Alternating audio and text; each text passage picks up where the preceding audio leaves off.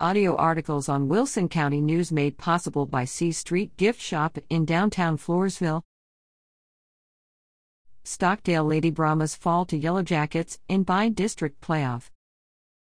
The Stockdale High School Lady Brahmas played in the first round of volleyball playoffs October 31st in Natalia against the Sabinal Yellow Jackets. The Lady Brahmas fell to the Yellow Jackets after a hard-fought game that went 5 sets, 2-3, 24-26, 20-25, 25-19, 26-24, and 8-15.